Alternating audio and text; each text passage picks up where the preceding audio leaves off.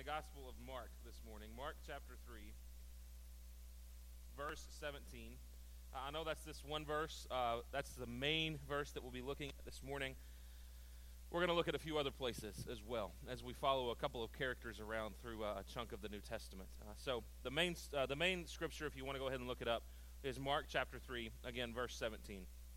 Let's begin with a word of prayer, though. Father, right now I just pray that you would take over these next few moments. God, I pray that you would quiet our hearts and our minds so that we might focus on what your Spirit wants to communicate to us today. God, I pray that you would grant me the gift of communicating and preaching the word that you would have heard and applied in the lives of all of us this morning. God, again, we ask that you reign supreme and teach us as you would teach us. I pray that in Jesus' name. Amen. So we're at the conclusion of our first series of the year, New Year, New Name, looking at people in Scripture that had been given new names either by God or someone else, or in Paul's case, given not necessarily a new name, but just started going by a name that he was already called, and kind of the way that is metaphorical in Scripture of God working a change in someone's life or a new way of being in someone's life. We look at Jacob becoming Israel and the ultimate change that was of him going from a conniver, a swindler, a finagler, to one who strives with God, to one that God would use to work out his will not only in that day but in every day since then through the people of Israel.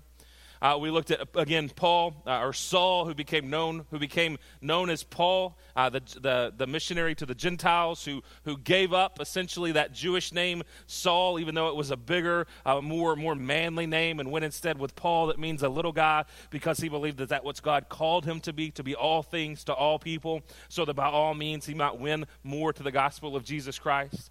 And we looked at Daniel last week, who became known as Belteshazzar, as he was named by King Nebuchadnezzar.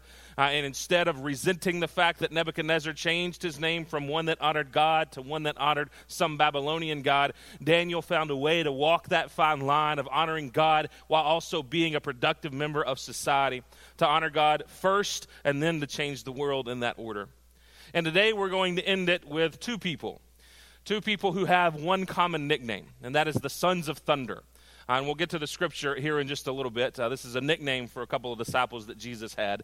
But before we actually get there, as we think about this whole idea of change, of something new and something different, and God doing a work in our lives that is not only just kind of a difference, a little bit of a difference, but a big change, like a complete 180 in some aspects that we've looked at, or at least a 90-degree turn, where God works a significant change in our lives. We talk about this and we read this in Scripture, and perhaps we read it other places where we see stories of change, and we read it through our cultural eyes. And a lot of times in our world today, many people would think that change, or should I say someone changing, an adult particularly, changing in a significant manner is simply impossible, that it doesn't happen. Some people would think that people don't really change, you might have heard people say, or people don't really change, they just become more of who they already are, or people don't really change, they just learn how to lie better. These are some cynical kind of lines that we would hear in our world today, that nobody is really different, that you might have a husband or a wife that keeps messing up or doing things you don't want them to do, and they'll say, baby, I'll change this time, and then of course they don't change. That allows us to be cynical about that. Or we see a criminal that's in and out of jail or in and out of trouble with the law, and we think that eventually they will be changed, they will be transformed, but they just keep working that same path over and over again. We even see it in groups of people or in families sometimes even today, where we see one child repeat the father or the mother's mistakes, and we wonder, can anything really change? Can people really change? Cheryl and I are trying to answer that question in a very kind of surface level way. Both of us, we've done the stereotypical thing. We didn't start at the new year, but we are trying to lose weight in 2017. We've been working on that. We've been going through some dieting. It's not the first time that we've done this. And so I am dealing with that constant reminder, oh, here you go again. You're doing this again. You're trying to help yourself in this manner again. It didn't work last time, or maybe it did for a while, but then it ended up not working long term. So can it really work this time. Right now, it's working, but there's still that voice in my head that would say, can you really change? My argument for you this morning is that with the Holy Spirit, that's important, with the Holy Spirit, change is not only possible, it's inevitable. Another way to put it, change can not only happen, there is no way to escape it if we actually encounter the Holy Spirit. This morning, again, we're going to be in the Gospel of Mark to start off with. Mark chapter 3, verse 17. And it's just a quick verse to kind of highlight two people that I want to highlight. But in the midst of this verse, Jesus is in the midst of calling his disciples together. And we see James and John, the brothers, sons of Zebedee, a fisherman, called by Jesus in this aspect. And we also get to see the wonderful nickname that Jesus gave them that will be what we focus on this morning. Again, Mark chapter 3, verse 17. I'm going to back up to verse 16 just to give you some reminder, but 17 is going to be the only one that's on the screen.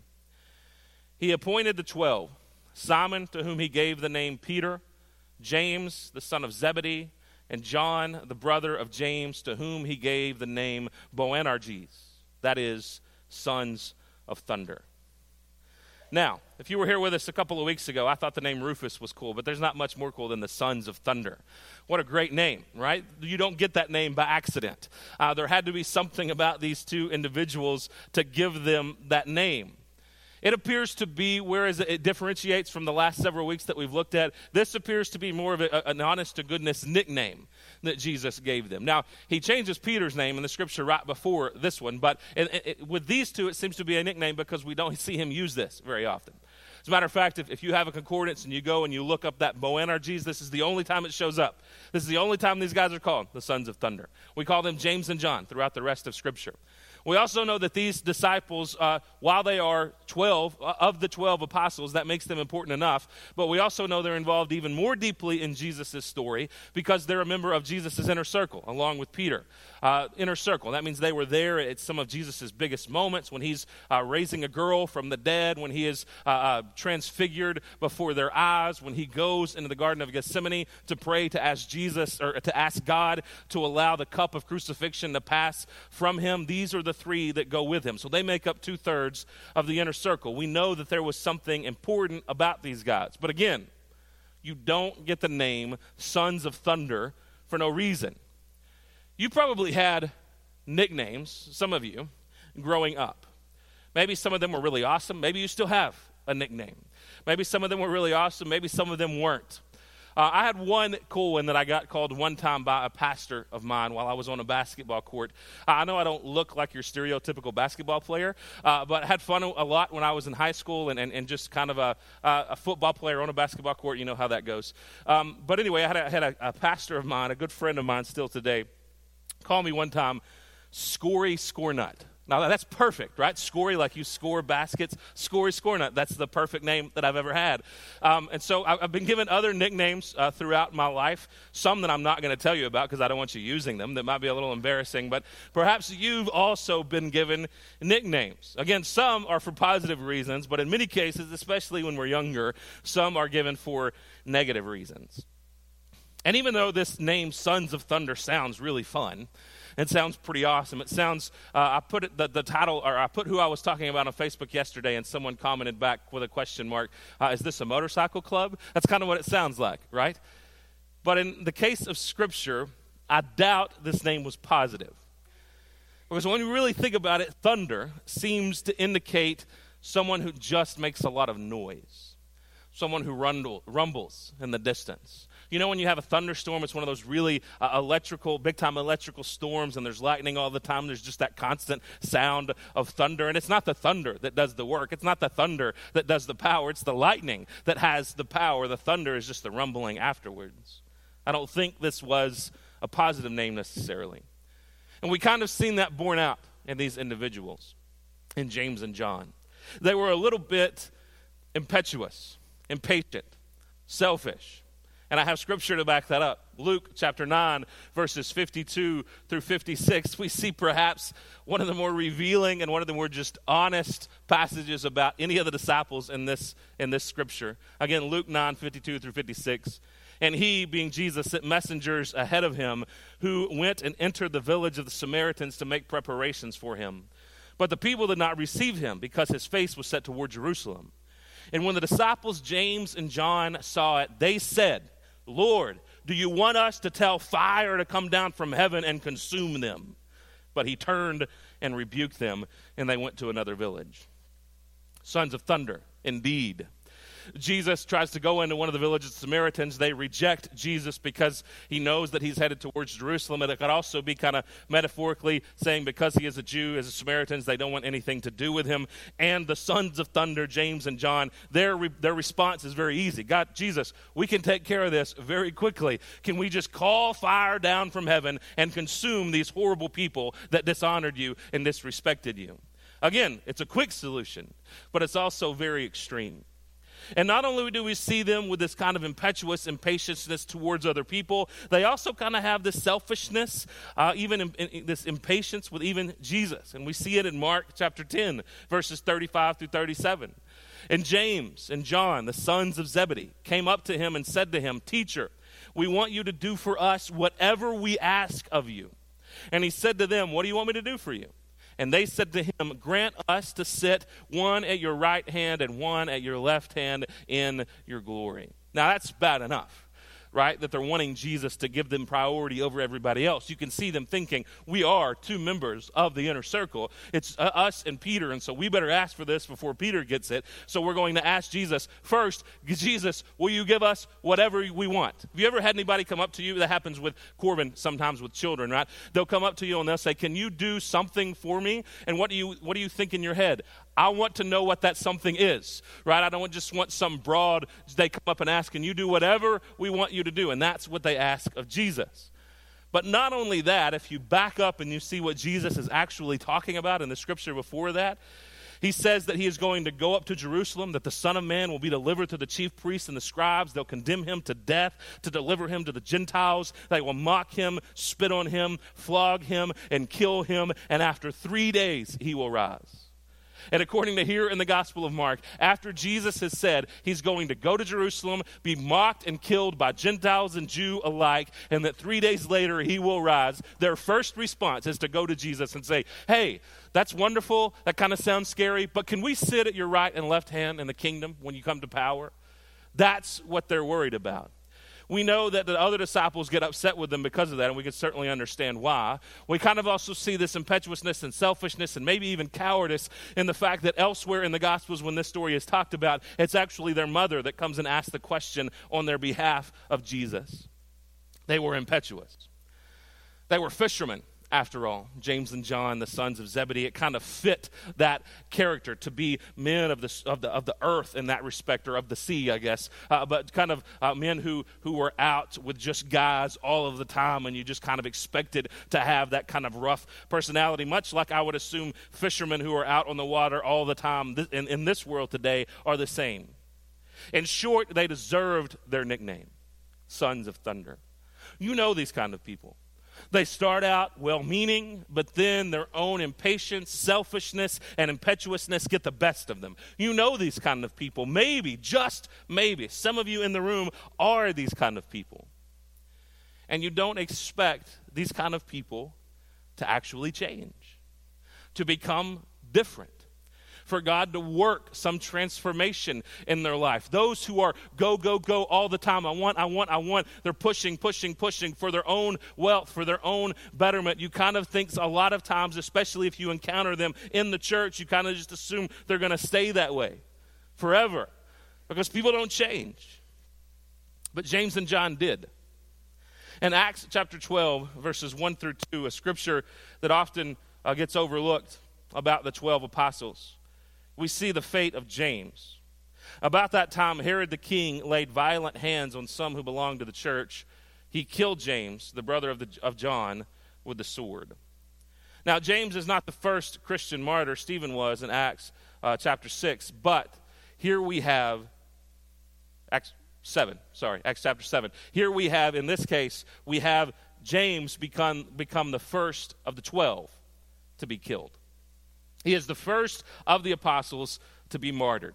And so this man who wanted more than anyone else, who wanted to sit at the right hand of God the Father, wanted to sit at the right hand of Jesus when Jesus came into power, into the ultimate kingdom, now he is the first one willing to step up to the plate to be martyred, putting himself in that situation. We don't know exactly what happened, but we do know that like all of the other apostles, they did this because they were following God, because they believed that they needed to stick to the truth of the gospel of Jesus, regardless of what other people were telling them to do. And perhaps the more amazing change we see wrought in John, who James becomes the first Christian martyr. John, he becomes the last probably of the 12 to die on the island of Patmos after he receives the vision of Revelation, not actually dying a true martyr's death, but dying while he has been cast away by the government, by the powers that be.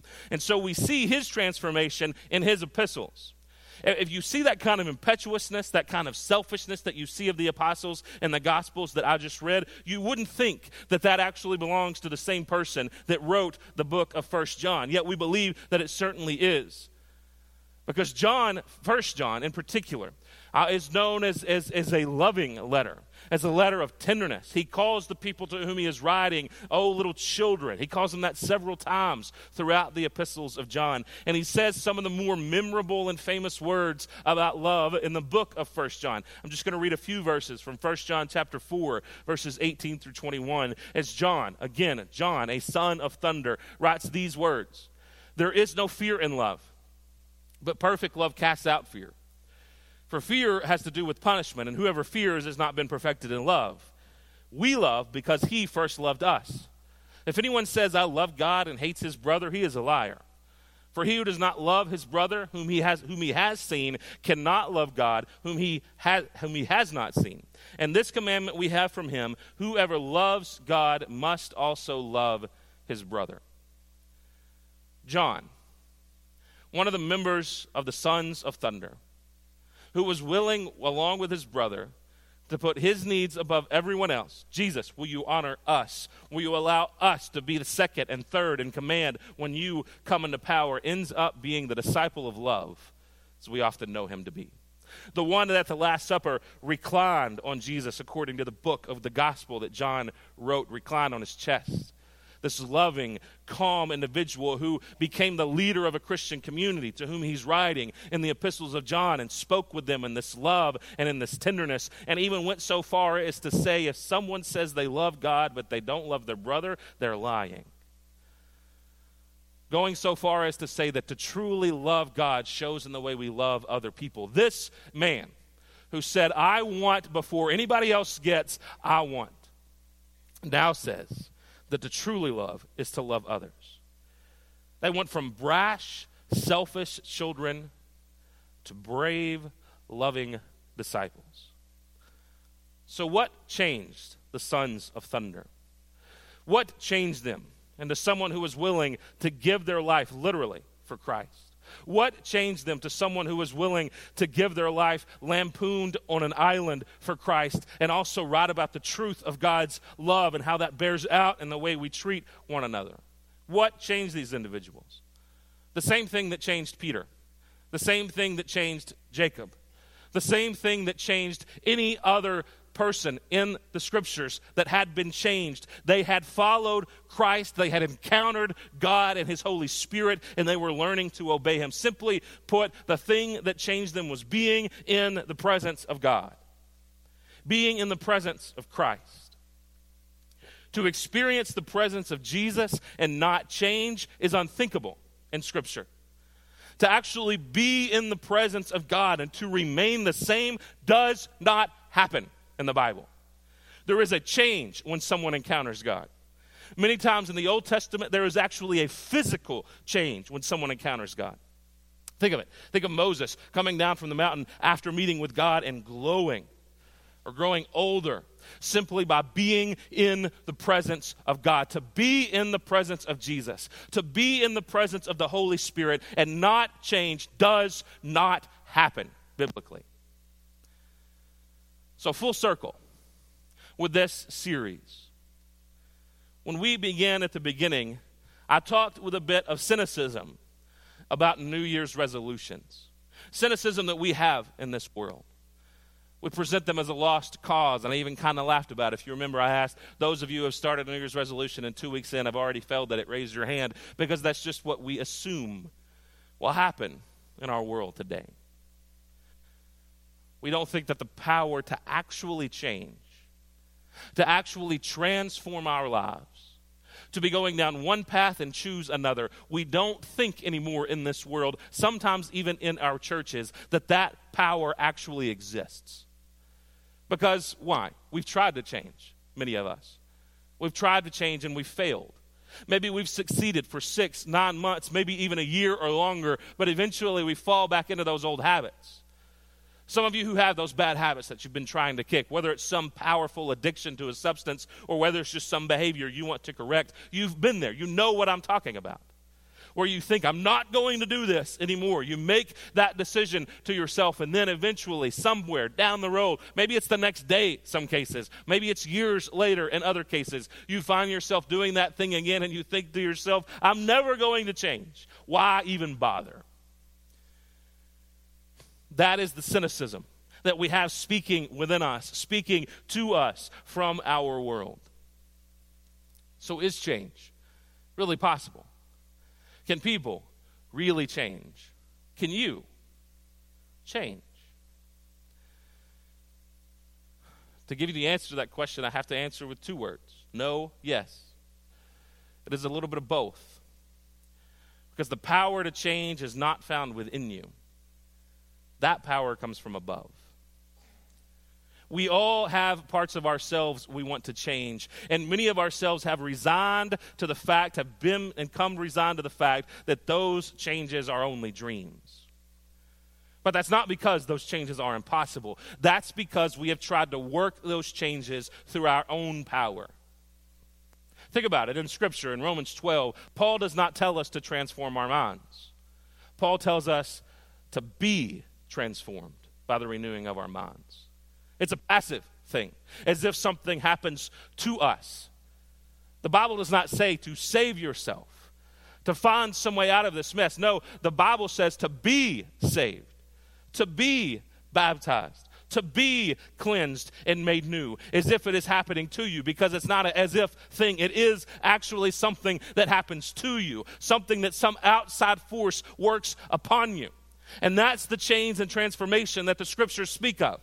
James and John were impetuous, selfish fishermen who were loud and probably annoying, people you didn't want to be around, people who probably laughed, about crude jokes and all of those things that those kind of folks usually do. And somehow they became known as the first Christian apostle to give his life for the cause, and also as the apostle of love who wrote some of the New Testament, my favorite book in the New Testament, the Gospel of John. It is these individuals who had this huge change in their lives, and that would not have happened. That would have been impossible without the presence of Jesus Christ in their lives. God is the sole actor in every part of our salvation story. In every part of our salvation story. We see that very clearly, and we all believe and proclaim that God is the sole actor in our justification. That's the big word for that moment of conversion, where we say to Jesus, not my will, but yours, please save me. I'm unable to save myself. We all see God's work in that because it's very clearly explained in the Gospels and the crucifixion of Jesus, where he lays down his life for our sake. We also see it at the end, another big word, we call it glorification, when our bodies are taken from, or when our souls are taken from this life into the next, and we are made new, given new bodies, given perfection, given eternity with Jesus. We see that happen in Scripture, and again, we can easily say, of course, that's all God, but it's the middle part. That's the tough part. And again, the big Christian word for that is sanctification. That's still part of God's salvation, where God works in us every day to look more like Jesus than we did the day before. Here's the problem with that, especially in the Baptist world.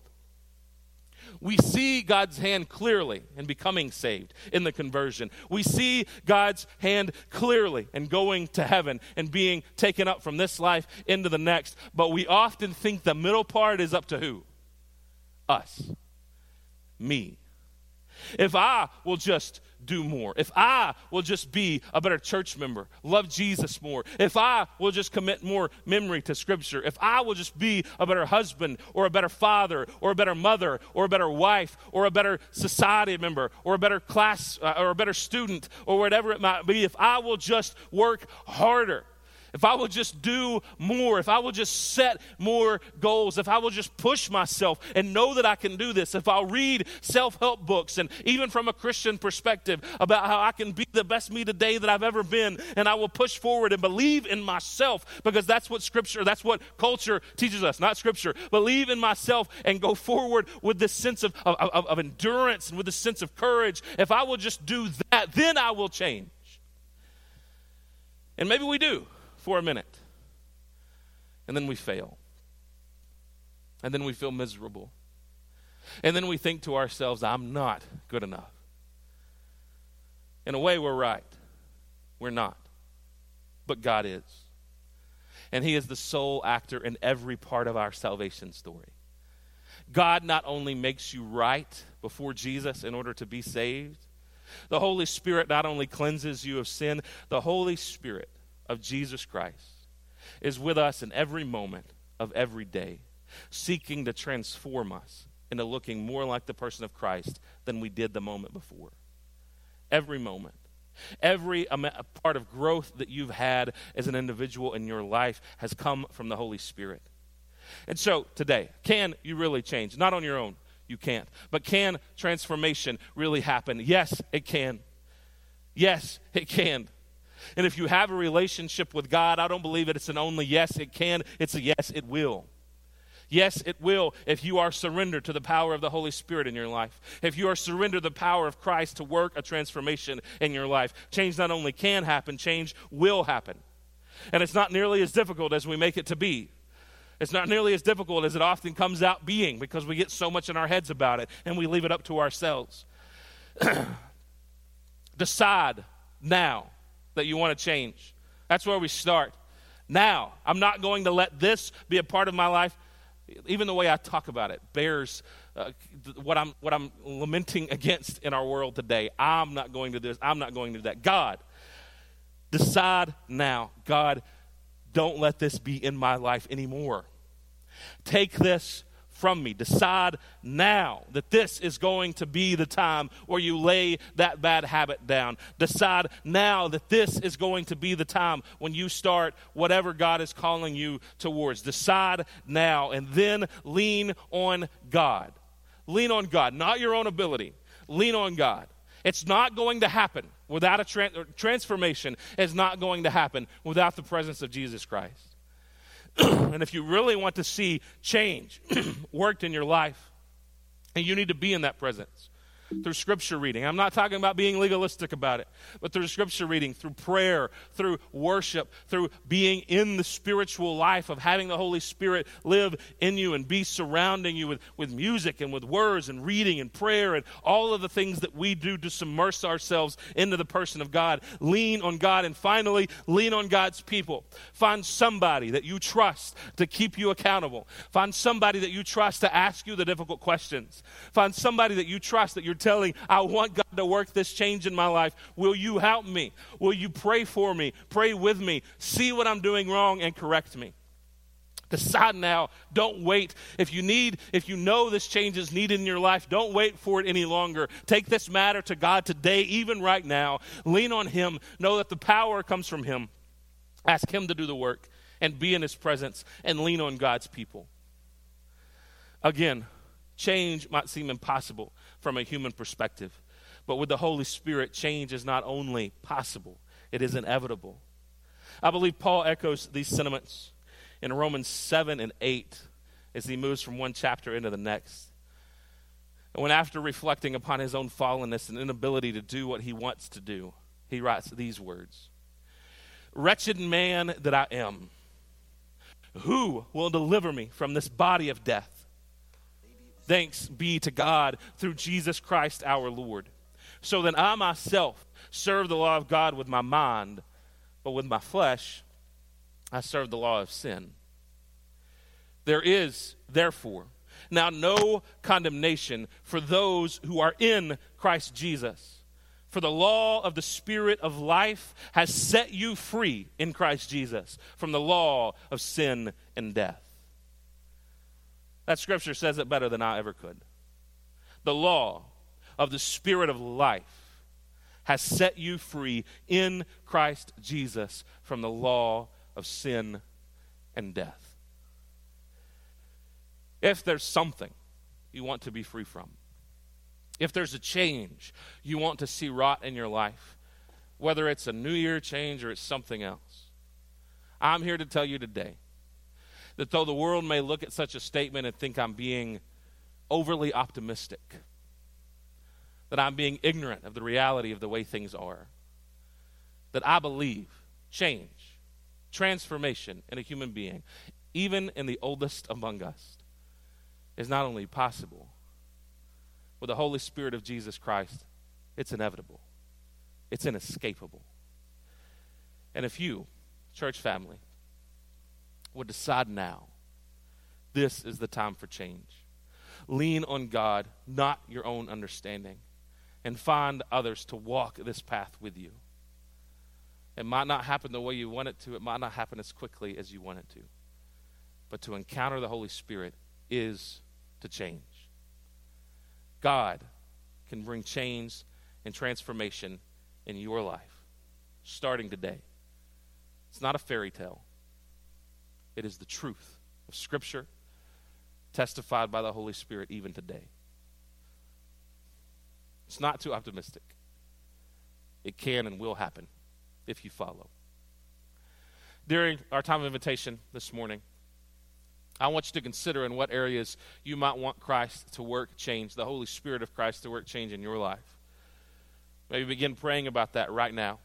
To surrender that. It would be the first thing, to surrender that to Christ, to say, God, no more. I want you to work this in my life. And then allow God to begin putting other people in your mind that perhaps you can get to walk the path with you. Do that during this time of invitation.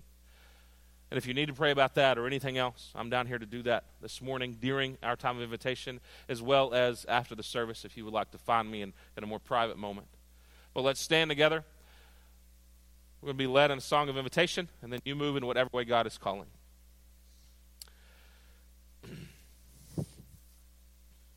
Father, once again, we thank you for this moment. For the moment we have as a body to encounter your Spirit. God, I personally ask for forgiveness and repent from the folly of not believing that you can change things, including me. God, remove that sense of pessimism and cynicism put by a fallen world. Remove that from our hearts and our minds. And let us to live in the optimistic hope that you can change things. That our problems, our world's problems, are not beyond you. For you, oh God, are bigger than anything we could ever imagine. God, you created the world with your words, the universe. And you saved our soul by becoming man and dying for our sake. God, with that power, impact our lives again and change us. Let us be transformed by encountering you. I pray that in Jesus' name. Amen.